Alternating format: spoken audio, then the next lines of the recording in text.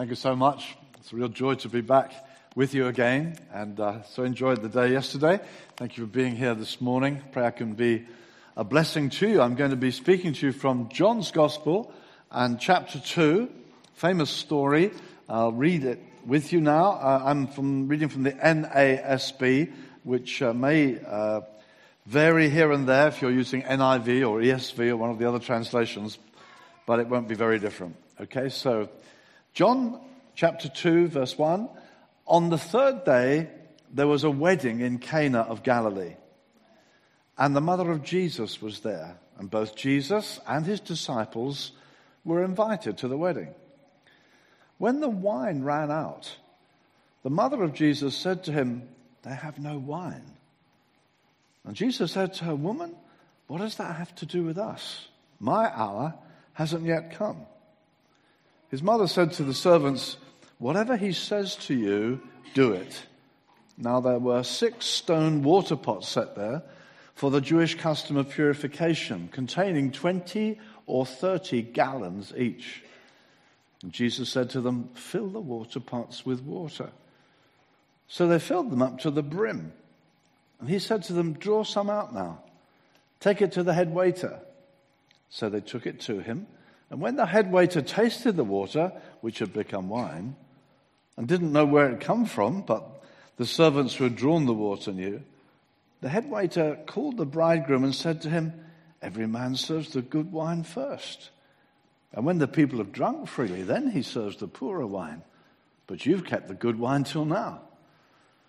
This beginning of his signs Jesus did in Cana of Galilee and manifested his glory. And his disciples believed in him. After this, he went down to Capernaum. Father, thank you so much for your presence with us. Thank you for the joy of singing your praise.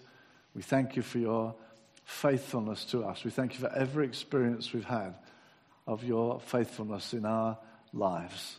And Father, we thank you now as we open your word together for the promise of the Holy Spirit. We thank you that if we who are evil know how to give good gifts to our children, how much more shall the Heavenly Father give the Holy Spirit to those who ask. So Father, we ask you right now for the Holy Spirit to come, be our teacher, lead us into truth, open our hearts, our minds, our understanding, our wills. Come, Lord, come into our hearts with your truth by your Spirit, Father. We ask it in Jesus' name. Amen. Amen. Some time ago, one of the elders at the church in Brighton, where I have been for some 30 years, he turned up on a Sunday morning with his family and sat up on the bleachers at the side, and he sat there, wife and children, and opened the little news sheet, which similar to the one that you have here, and his name is Steve Horn, and he looked at it and he opened it and he turned to the second page, the third page, and read, "Today, Steve Horn is preaching at Heathfield." I thought, he said goodbye to his wife. He shot out of the building, got in the car, and drove quickly to Heathfield. Frightening experience. I remember once when I was at Stoneleigh Bible Week, where, in the end, it was 30,000 just about at Stoneleigh. The 2 weeks, the 15,000 each week, and it was a massive privilege to be on that platform and to speak to the many thousands there.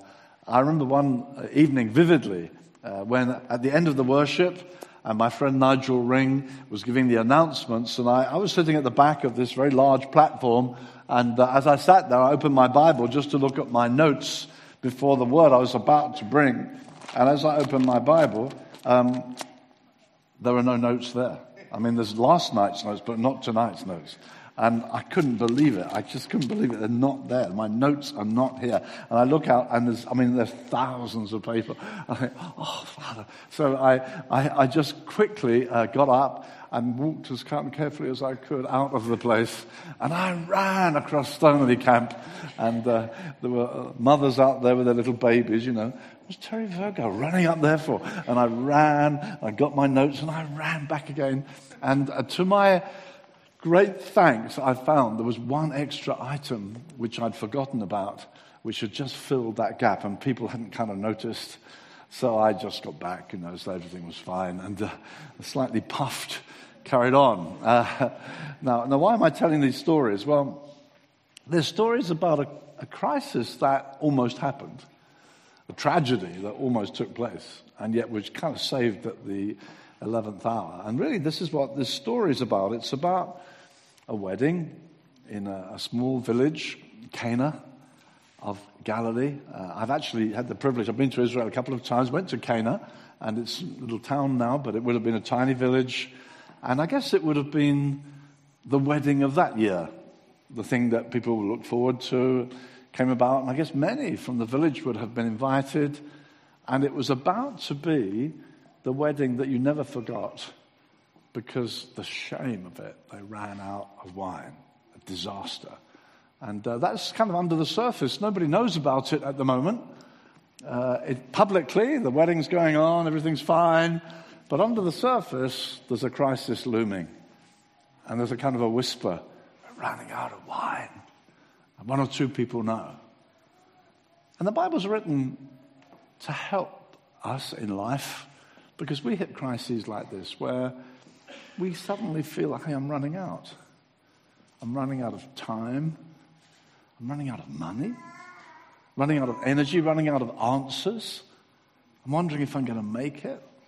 And we can have kind of panic moments where, nobody else knows. Here we are in church. Hi, how are you? But under the surface, there's a panic coming. I don't know if I can keep this up.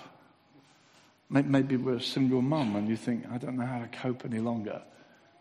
Or maybe a student and you've taken on a course and you think, this is just too much for me. I should never have gone along this way. It's scaring me. Exams are looming. How am I going to do this? Actually, you can be a very successful businessman and you just find that instead of all being well, people have seen your skills and are drawing you into more and more responsibility. And then at church, you're thinking, wow, this is a good guy, let's give him a bit more responsibility. And your wife at home and the family saying, hey, we don't get to see you. What's going on here? You can be in all sorts of settings where you feel, I don't know if I've got it. I can't keep things going. And it's all under the surface at the moment. Maybe nobody else knows what you're feeling in your heart. Here we are at a wedding. Nobody else knows, but the wine is running out and they're in trouble. So let's just look at this. It's also good to remember why John wrote his gospel. And he tells us quite plainly towards the end in John chapter 20, verses 30-31, he says this, therefore many other signs Jesus performed in the presence of his disciples, which are not written in this book. These have been written so that you may believe that Jesus is the Christ, the Messiah, the Son of God, and that believing you might have life in his name. And so John didn't just write stuff down. He wrote with purpose. He had to select. There were so many things that happened. And under the direction of the Holy Spirit, he selected certain things. And he calls 7 of the dramatic miracles signs. He's the only gospel writer that uses that word. And some of them are very dramatic. It's a man born blind and he can see. And then Jesus says, I'm the light of the world. It's a sign. It's more than a healing. It's saying more. And there are other miracles that are called signs, 7 of them in John's Gospel. And this is the first one, as we read together. This first sign Jesus fulfilled at the wedding of Cana. That's where this first sign was done. And John's purpose, he says, is that having written this, that we might believe that this Jesus of Nazareth is actually the promised Messiah. And that believing you might have life. This is the wonder that when we look at and consider the truth of the Bible, we can come to a place where we understand that Jesus Christ isn't just a healer or a teacher. He's more than that. He's the very Son of God. And when you believe it, something happens in your heart. You begin to step into another life. And so John is motivated in writing these amazing stories to stimulate faith and certainty in our hearts. That's why he's written about this particular sign. So let's have that in our minds. That's what John's writing for. He wants to encourage faith. Okay, so let's look at the story. There's a wedding going on, and the commentators tell us this, that these wedding parties could last up to 7 days. Imagine a party that lasts 7 days. I mean, they knew how to party. This is an amazing thing. And Jesus is at this wedding. It's interesting that Jesus' first sign, dramatic demonstration, is done at a party. Now, that may not fit the image that many would have of Jesus. Their thoughts about Jesus are not a man who's a party goer. You don't expect him to be at a party. You expect him to be in temples and synagogues and things. But the very first time he demonstrates something of his majesty is at a party. And that's fascinating to me. I hope we all have that kind of Jesus, a Jesus who hasn't just come to be with us when we're in church, but wants to be with us in life. He's happy to be at a wedding party where actually he's not the center of attraction. At the wedding, the bride and groom, they're the center of attraction, and he's happy to be there. He's happy to be there. He didn't come that we might have meetings and have them abundantly. He came that we might have life and have it abundantly. And it says the Word became flesh and dwelt among us. The Message translation says the Word became flesh and moved into the neighborhood. He came among men. He came among men and women. He was accessible even in life. He wanted to come amongst people. And I've never been to a Jewish wedding, but I've seen pictures, documentaries, movies, and they look like they're having a good time. And you see these guys with their arms around one another, dancing along. And I don't think of Jesus being kind of a wallflower, looking on and thinking, I think he would have been there. He's there, happy to be at the wedding. He's invading normal life. He's becoming flesh and dwelling among us. This is the miracle of the incarnation. We sang a song based on the creed at the beginning of our meeting, this wonderful God who came in human form and lived among us, even at a party.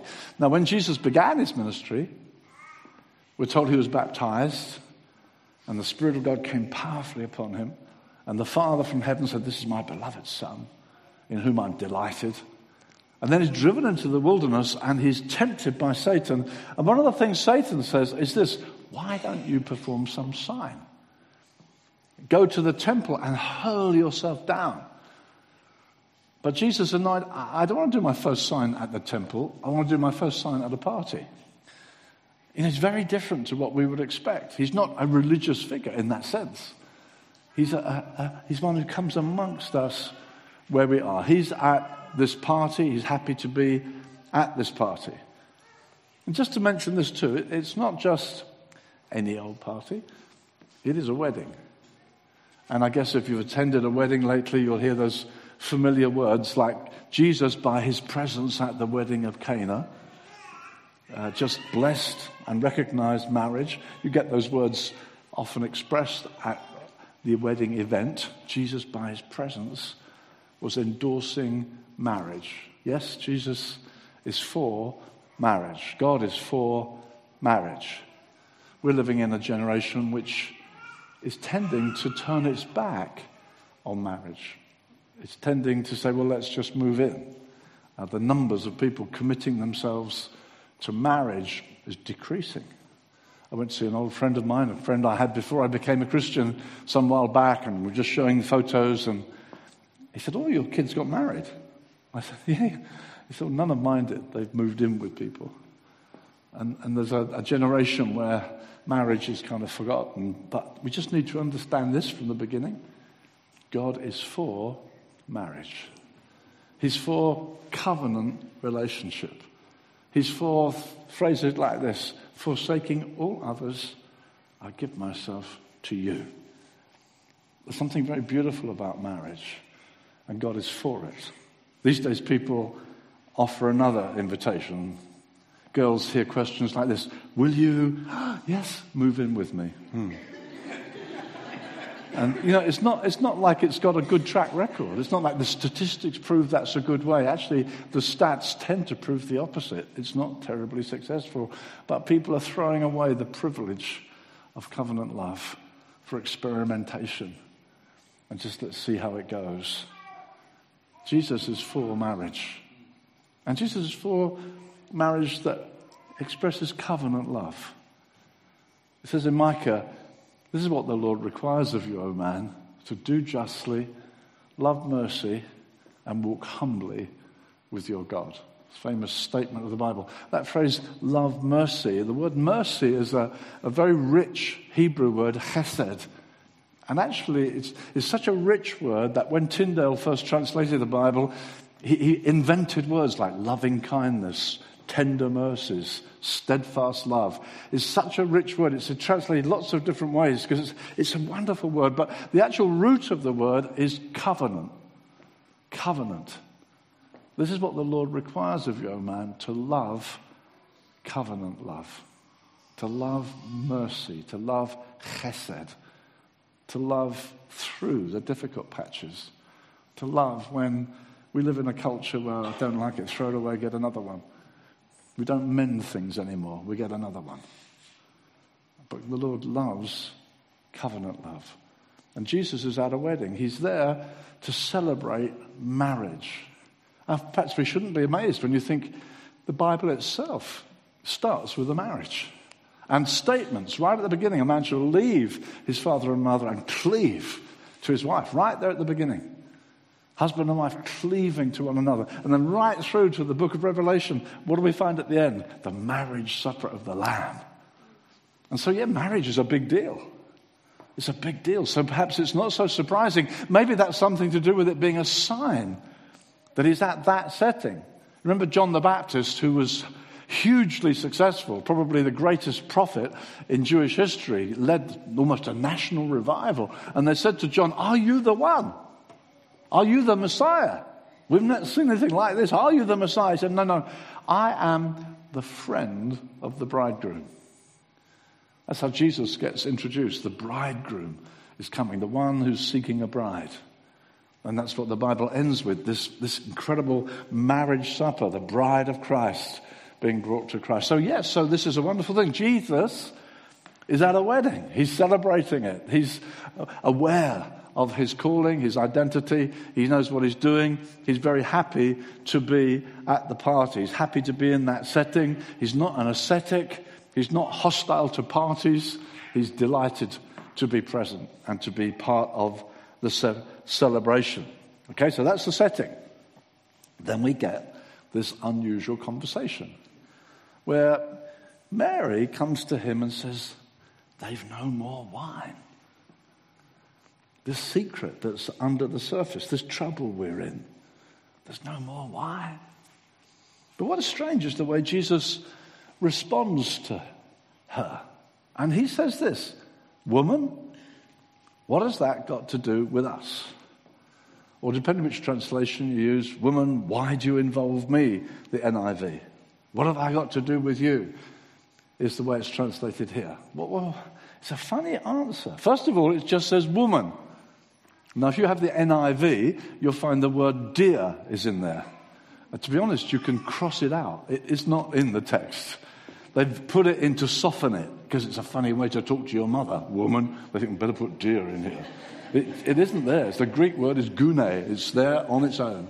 It's the same word Jesus used in John 4 when he's speaking to the woman at the well, who's had 5 husbands, and the guy she's with now is not her husband. Woman. But actually, from the cross, he looks down on Mary and says, "Woman, behold your son." He says to John, "Behold your mother." So that's said with real tenderness. And I can't think, how could Jesus be even thinking about anybody else when he's going through that? So it's expressing real tenderness there, but it's exactly the same there. Gune, woman. It seems harsh. But even more is the phrase that comes next. What do I have to do with you? Why do you involve me, NIV? If you literally translate it word for word, this is what you would have to write down. What to me and to you. That's word by word. And of course, it doesn't mean much in English. What to me and to you. What's most often translated is, what have you got to do with me? And if you know your Bible, you think, I've heard that before. Where have I heard that in the Gospels? What have you got to do with me? It's exactly the same phrase.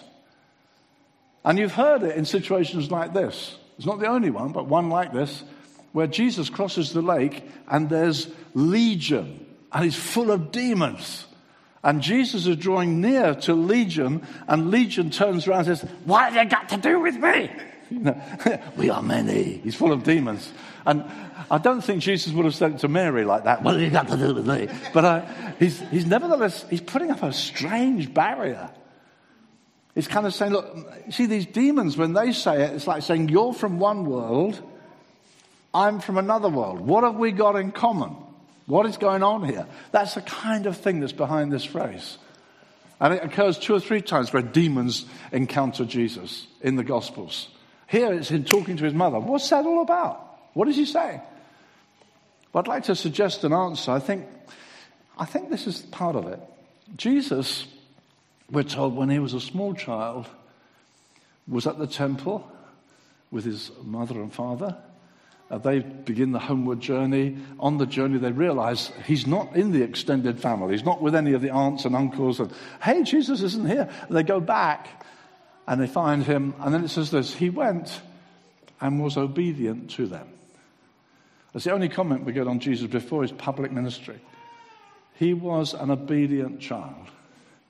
He was a perfect child. He'd lived in this home, and through his childhood, through his teenage years, stop and think, a perfect teenager. Oh. And then through his 20s. And the Bible says there were other sons and daughters, Joseph and Mary. But you'll find that Joseph doesn't appear later in the gospel stories. He just disappears. There's no comment, but he's not there at the end. He's not visible much as the story goes on. And most commentators would suggest probably Joseph died young. And so Mary would have had this family, and Jesus would have been, as it were, the oldest brother. And I think she would often have turned to him. He would have been perfect. I mean, a beautiful son, carrying responsibility, standing, no doubt, where his father would have stood in terms of Joseph's role to Mary. Always being helpful, always being kind. That's what one would imagine. A perfect, kind son. And now they're in this crisis. They're out of wine. Jesus, they're out of wine. Maybe she thought, he'll rush out and get some. He'd go and get some wineskins. Because, he always sorts things. And instead of that, she hits this strange, what have I got to do with you? What's this all about? Well, I would suggest that this wedding event, right at the beginning of the gospel stories, represents a kind of overlap moment where Jesus is at a wedding, as we often are. You get someone says, don't forget the wedding. Oh, yeah, I'll be there. It's in the diary. You're going to be at the wedding. But Jesus, as it says in the story, he's begun to get some disciples. So there's an overlap from his kind of social world, mother, family, local people, and now this public world, disciples, begun in the ministry. The Spirit of God's upon him. He's the Messiah of God. And these two are overlapping in this wedding. And Mary's turning to him and sort of calling him back into the world he was in, of just being there and helpful. When actually now he's started something quite other than that. And so she hits a kind of wall.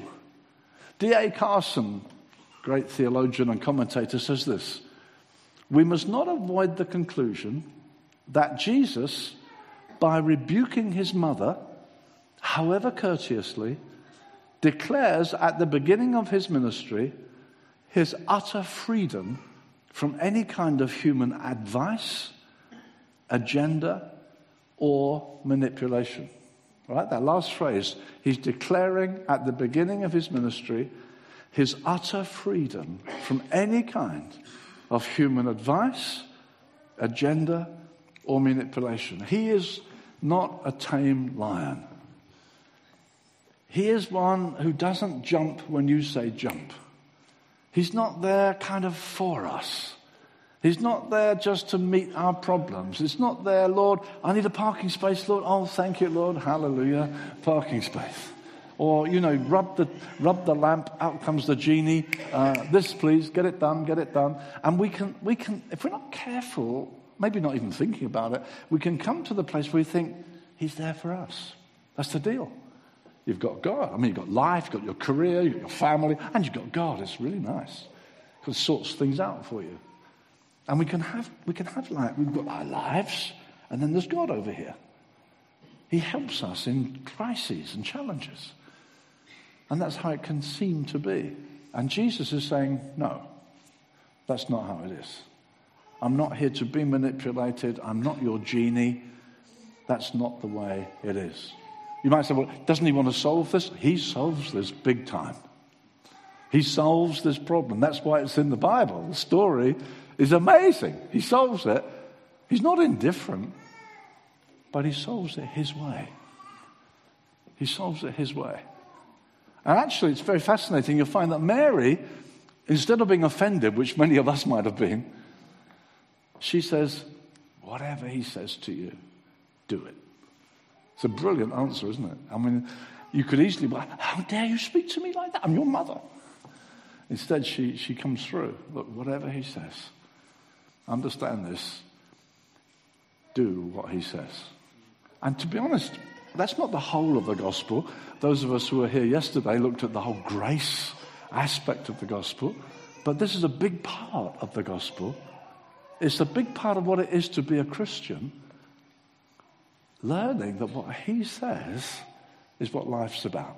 What he says is the key to life. It's his word that shapes the way we live. It's a key word that she's saying.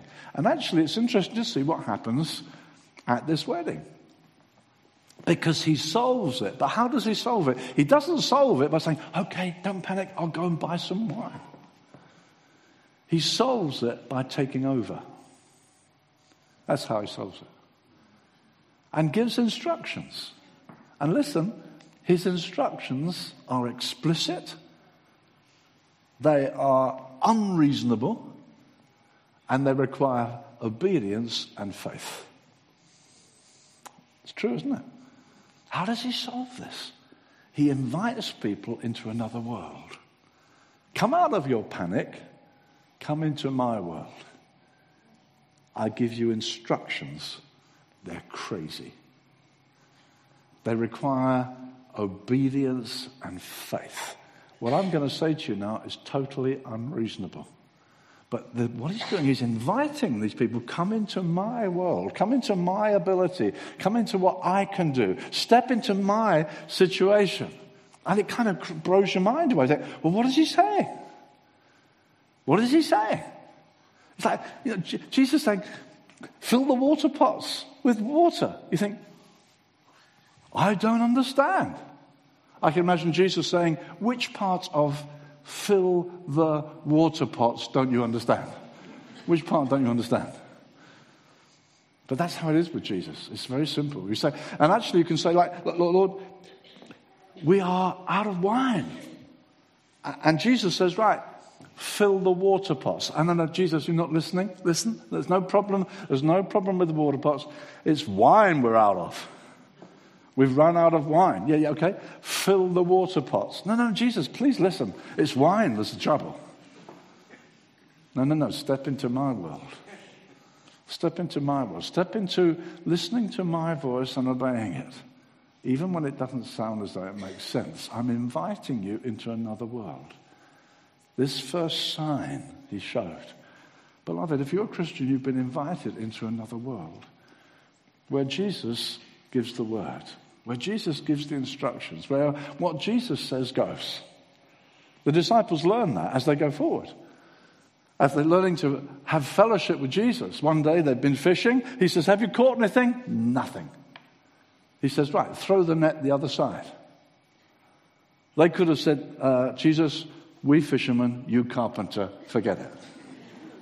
No. They said this, we have fished all night. In other words, we know about fishing, you do it at night. But at your word, we'll do it. So they're learning. If he says so, you come into his world. You come into the world where he's the king. You come into actually a supernatural world where Jesus is in charge. And these people who turn the world upside down have come here, it says in the Gospels, or at least in the book of Acts, where people are learning. You don't just go by what you think is the best, what's right for you, get into problems, we're panicking, God, get me out of this. The way he gets out is to take control. The way we get free is say, Lord, you be Lord of my life. You be Lord of my life. I'll do it your way from now on. I accept your call. I'll let you be king. Bring in your kingdom. This is a sign that's happening. You see, sometimes we're scared of that. We're scared of saying to God, okay, you choose. I know when I was a young Christian, I was very scared of that. I'd hear people say, surrender. Sounds scary to me. If I surrender, I'll find myself in some jungle in Africa. I don't want to surrender. And I would resist that. I would hold back from that. And in fact, when I became a Christian, I'd never heard the gospel before. My sister had been in London. Billy Graham came to London. She came home a Christian. She said, I've become a Christian. I said, how do you become a Christian? She said, I've been born again. What on earth is born again? I've never heard such stuff. My parents were not believers. And she led me to Christ that night. She said, I know my sins are forgiven. I know I'm going to live forever. I thought, how can you know this? And as she spoke, I suddenly saw it. Wow, Jesus is alive. I can know my sins are forgiven. I suddenly knew it was true. And I knelt in my home and I asked Jesus into my heart. It's a phrase we've invented. I asked Jesus into my heart. It's not what the Bible talks about. The Bible talks about things like this. He said to Simon Peter, follow me. He left his nets and followed him. He's now the center of gravity. He didn't stay where he was and say, you come in. He got out and followed. That's what it is to be a believer, to be honest. It's whatever he says. It's leaving and cleaving to this new one. Stepping into his world, letting him be in charge. I know for myself, I was a Christian for some 4 or 5 years. Before I'd ever encountered that, before I had any experience of that, and I was not doing very well. I was not a very happy Christian. And often I was running out. I thought, what do I do? I was in church one Sunday morning, and that's the only thing that had happened in my life. I started going to church on Sunday morning. Nothing else much had changed. I was making all the calls. And one Sunday morning, I just heard this sermon. And when I'd started, I meant it. I was so excited. I thought, wow, I've got eternal life. This is magnificent. And my sister was going to John Stott's church in London. I went to John Stott's church. He preached a lovely gospel. I went forward, shook the great man's hand. I was pretty excited. I got baptized. But as time went by, it was I who was organizing my life. And it's like you have a moment, even say when you are baptized, you say, Lord, have my life. And you kind of mean it. And then as time goes by, it's like he's got the wheel, you drive, you show me. And then there's something on the horizon, you think, wow, I want that. I want him, I want her. I'm not sure he's going there. So you say, I'll have the wheel right now, Lord, thank you. And you steer, and you take charge. And then sometimes you do that again and again. And whereas at the beginning you meant it, you say, Lord, have my life. But several times now you've said, well, I'm making this call. I'm making this choice. And really, Jesus is kind of like a passenger in your car. He's not a significant leader of your life. And you can drift. So for me, when I heard this message, it was based on a verse in Galatians that said this, you did run well. Who has hindered you that you no longer obey the truth? And it went like a sword into my heart. You did run well. You meant it. What's happened? What's happened? And I felt like I was the only guy in the church. I felt God spoke to me. I felt he said to me, I want your life. And I felt he said this, I want it now. And it was almost like this, it's now or never. And for the first time, I felt I'm being confronted by God, not just to, sort out my problems for me, but I want your life. I'll give you. And as he doesn't, I was scared of that. I thought, give my life, but he'll crush me. No, the story doesn't say he crushed them. The story says he gave them gallons of wine. He didn't crush them. He met their need, but he did it by being in charge. That's how it works. And so I had another kind of crisis. I said, Lord, have my life. I went home and prayed. I made lots of choices. Went through a bit of a difficult patch, actually. But from now on, he's in charge. Changed everything. Have you done that yet? Have you done that yet? Have you said, Lord, I give you my life. I want you, whatever you say, I really want to learn to live your way. I don't just want you solving problems. I want to learn how to live for you. Or maybe you say, well, I did that when I was baptized, or when I gave my life. But see, what happens is you've taken that wheel back. You think, I know I'm making the choices. I'm in charge. And this morning, the Lord Jesus is inviting some of us to come back and say, Lord, I'm sorry. I want you to be in charge. Maybe we're in a crisis. Maybe we're in this situation. I don't know how I'm going to cope. I'm in difficulty. No one else knows about it at the moment. The wine's running out. I can be in our marriages sometimes. We're scared. The wine's running out in our marriage. We think, where's the sparkle? We're in trouble. Maybe you've told a close friend, we're in trouble. Or maybe you're just in your own heart. Whatever the situation, you can feel, I don't know if I'm going to make it. Beloved, you're not meant to make it. You're meant to learn to trust him. He makes it. He leads us through. He takes us through life. But he can only do it when we let him make the choices, make the calls, and put our confidence in him. That's the way it works. That's the way we resolve it. And sometimes we say, it's like this water. We would say, some of us maybe have never even heard the gospel. We say, I would love peace like you people have got peace. And we say, well, we'd like to talk to you about a cross, about Jesus. Oh, no, I'm not interested in what happened 2,000 years ago. Tell me about how you got peace. You seem to have peace, you people. So we want to talk to you about Jesus. It's like, we've run out of wine. Well, fill the water pots. Huh? No, you have to come to Jesus.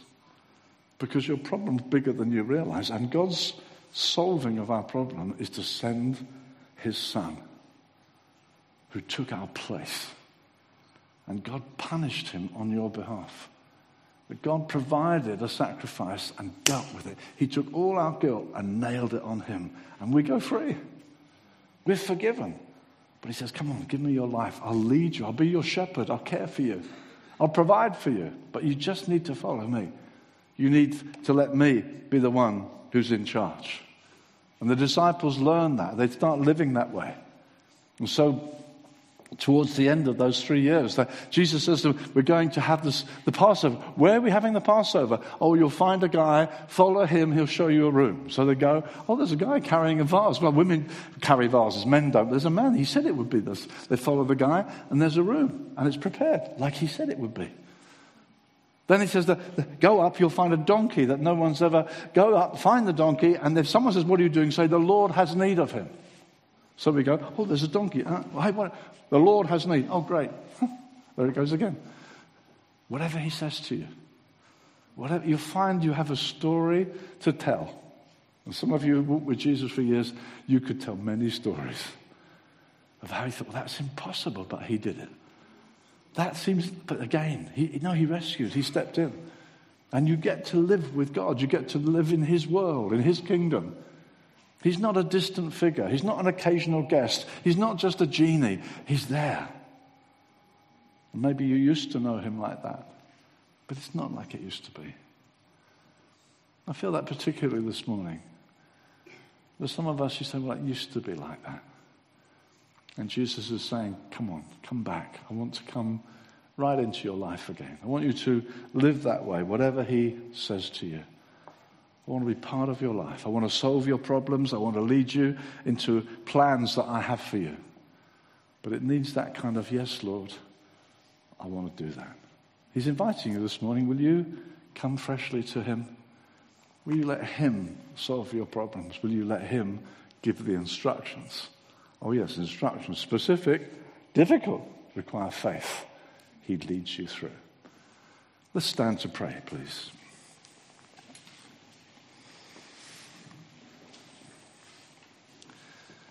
Let's come to the Lord Jesus.